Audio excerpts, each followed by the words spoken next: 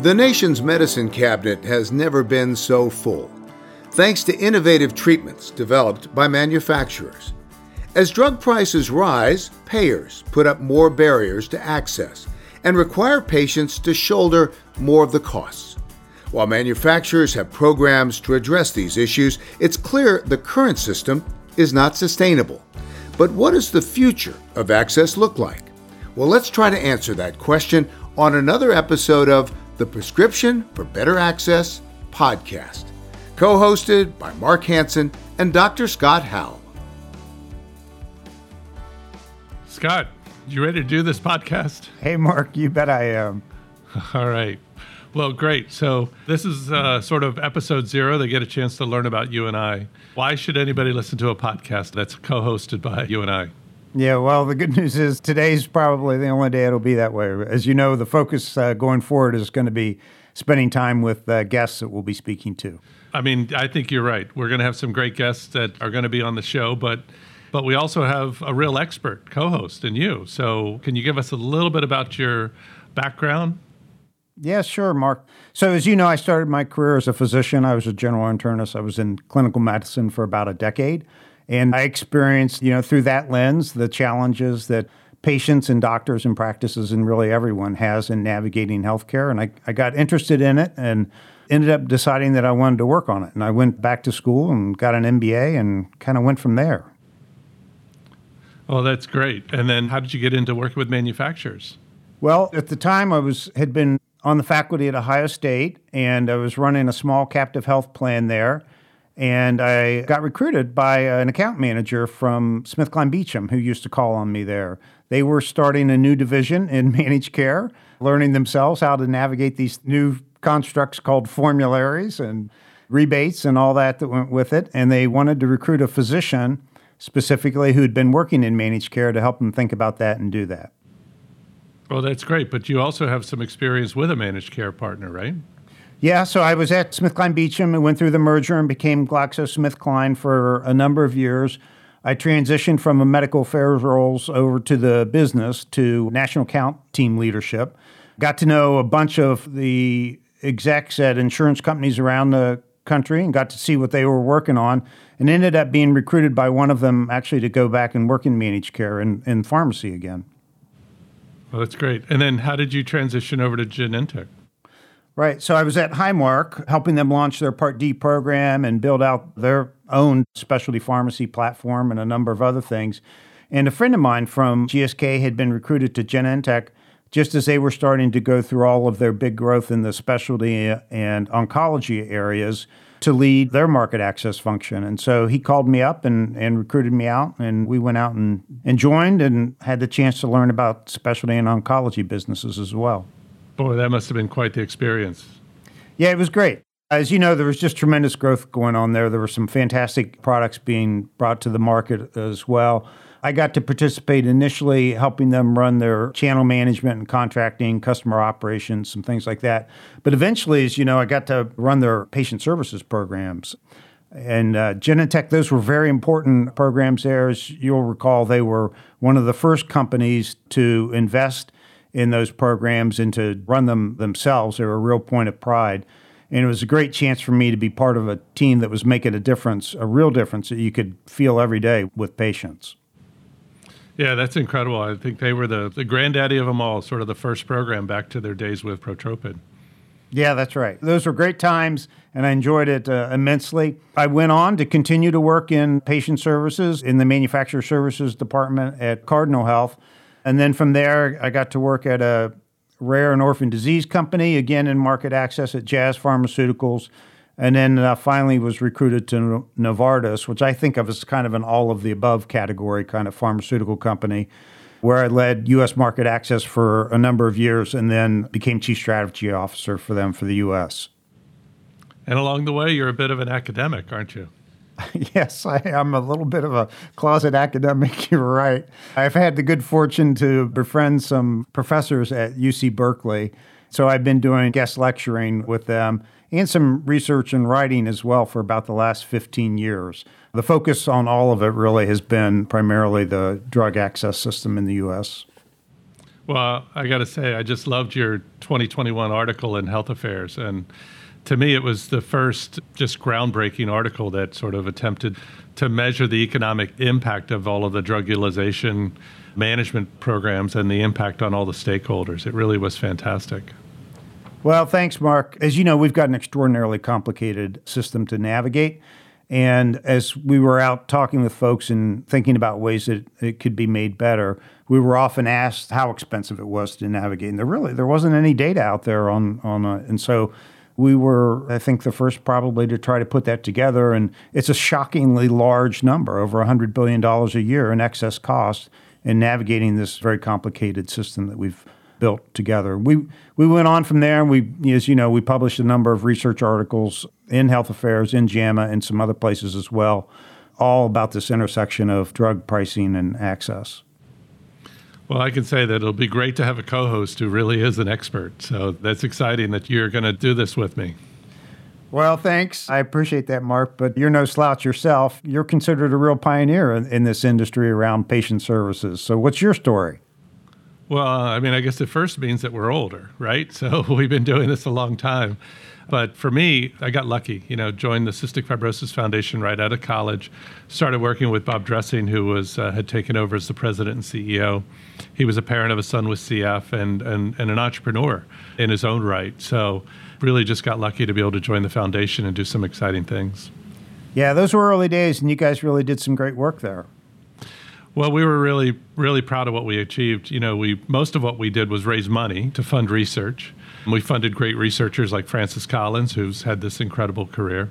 But we also started funding biotech companies, which doesn't get a lot of discussion, but products that even like Vertex today, a lot of that research came from the CF Foundation work that was done. And so we tried to do a lot, but this was also a time when pharmacies, home infusion companies were charging whatever they could get away with for the drugs that the patients need. They were just charging some outrageous costs. And so this hurt the patients because this was also the time of HMOs and the time of lifetime maximums. Yeah, I remember those days pretty well. Lifetime maximums, wow.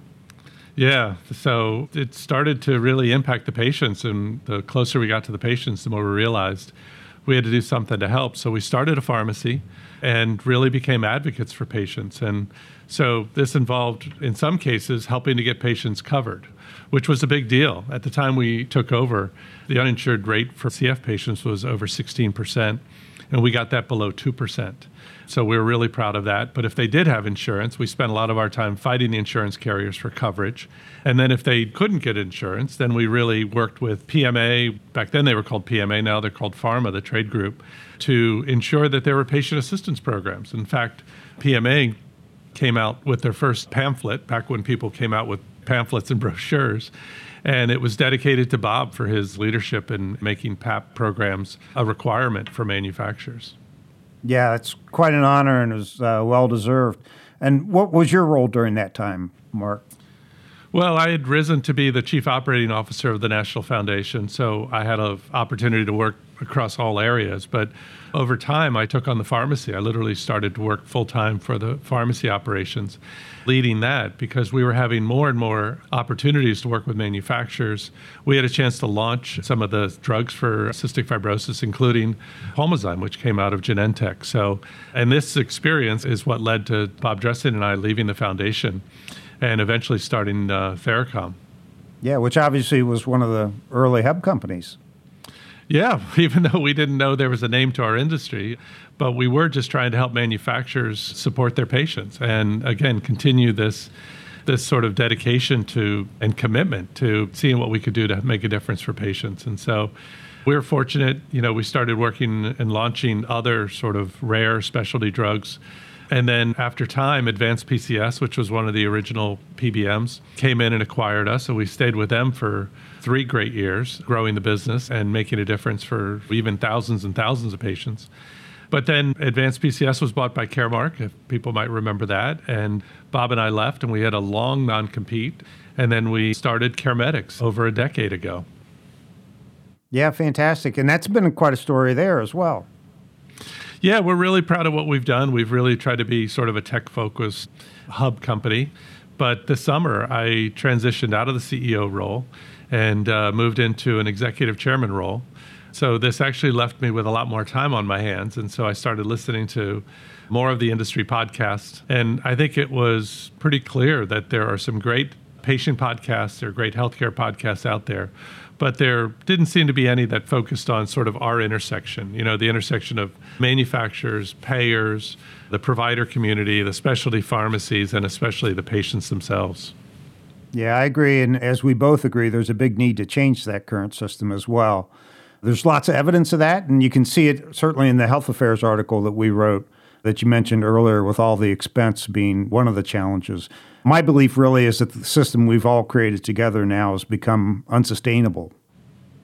Well, I totally agree. And that's the purpose of this podcast, right? I mean, we named it A Prescription for Better Access for a reason, because I think you and I agree there's an opportunity to really ensure that there's some new ideas. So from my point of view, there's just so much going on in the drug pipeline, some incredible drugs that are in development to treat and even cure disease, that I think we have a big responsibility with this podcast. Yeah, I agree. The science has never been better. And the irony now is the access has never been more challenging. So I agree. It's super important to get to work, to start a dialogue with others, hopefully a collective effort to move the entire industry towards some new ideas that will eliminate some of those barriers and some of the complexity and help patients get the access to the medicines that they need. Yeah, I think it's all about a dialogue. I think we're going to have some great guests that we can bring on and get their perspectives. Who are you looking forward to interviewing?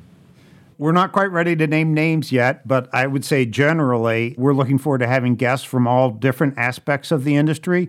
I know we both agree that it's important for us not to push an agenda ourselves, but rather to ensure that we get guests with different experiences and perspectives and get a chance to listen to them. Oh, I agree. This is, I think it's also, in addition to sort of not having an agenda and driving an agenda, I think it's important that this is also not a commercial podcast. I don't like going to conferences when you attend a session and you're hoping to learn something and all they're doing is giving a commercial for their business. So that's not what this is about. This is really an industry podcast. It's going to focus on how we move everybody forward because, again, like you said, we've reached the point where the current system today is unsustainable. So we need some new ideas. So what do you think are some of the ideas we should be exploring further this year? Well, I think it'll be important early on to set up the year and set up the podcast with some good topics. I know an outlook for the year is always timely in January with folks changing insurance and having to recertify everything. So I know we're both looking forward to that. As a former physician, I always enjoy speaking with patients directly, and I know we have several sessions planned where we will be speaking with patients and with patient advocates also. And then obviously, with a focus on starting a movement and creating change and better access, we're trying to do something different here or work with others to do something different here. And so I'm looking forward to talking with a variety of folks from industry that may have some fresh ideas. I think CareMetix is a group that I would put into that category, but there are others too. Are there any that come to your mind, Mark? Well, I think there are a lot of exciting technology companies out there. There are a lot of people doing a lot of new things. I think we all continue to be focused on improving the patient access by speeding it up, right?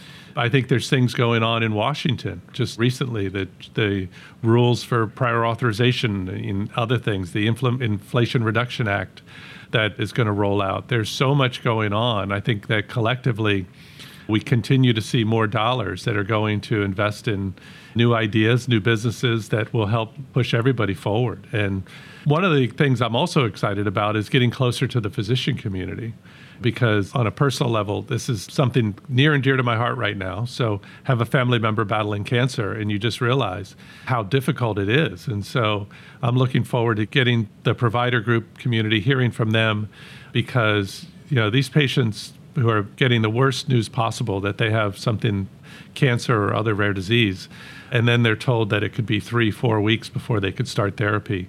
I think we could all do a better job. So I'm so excited about exploring that.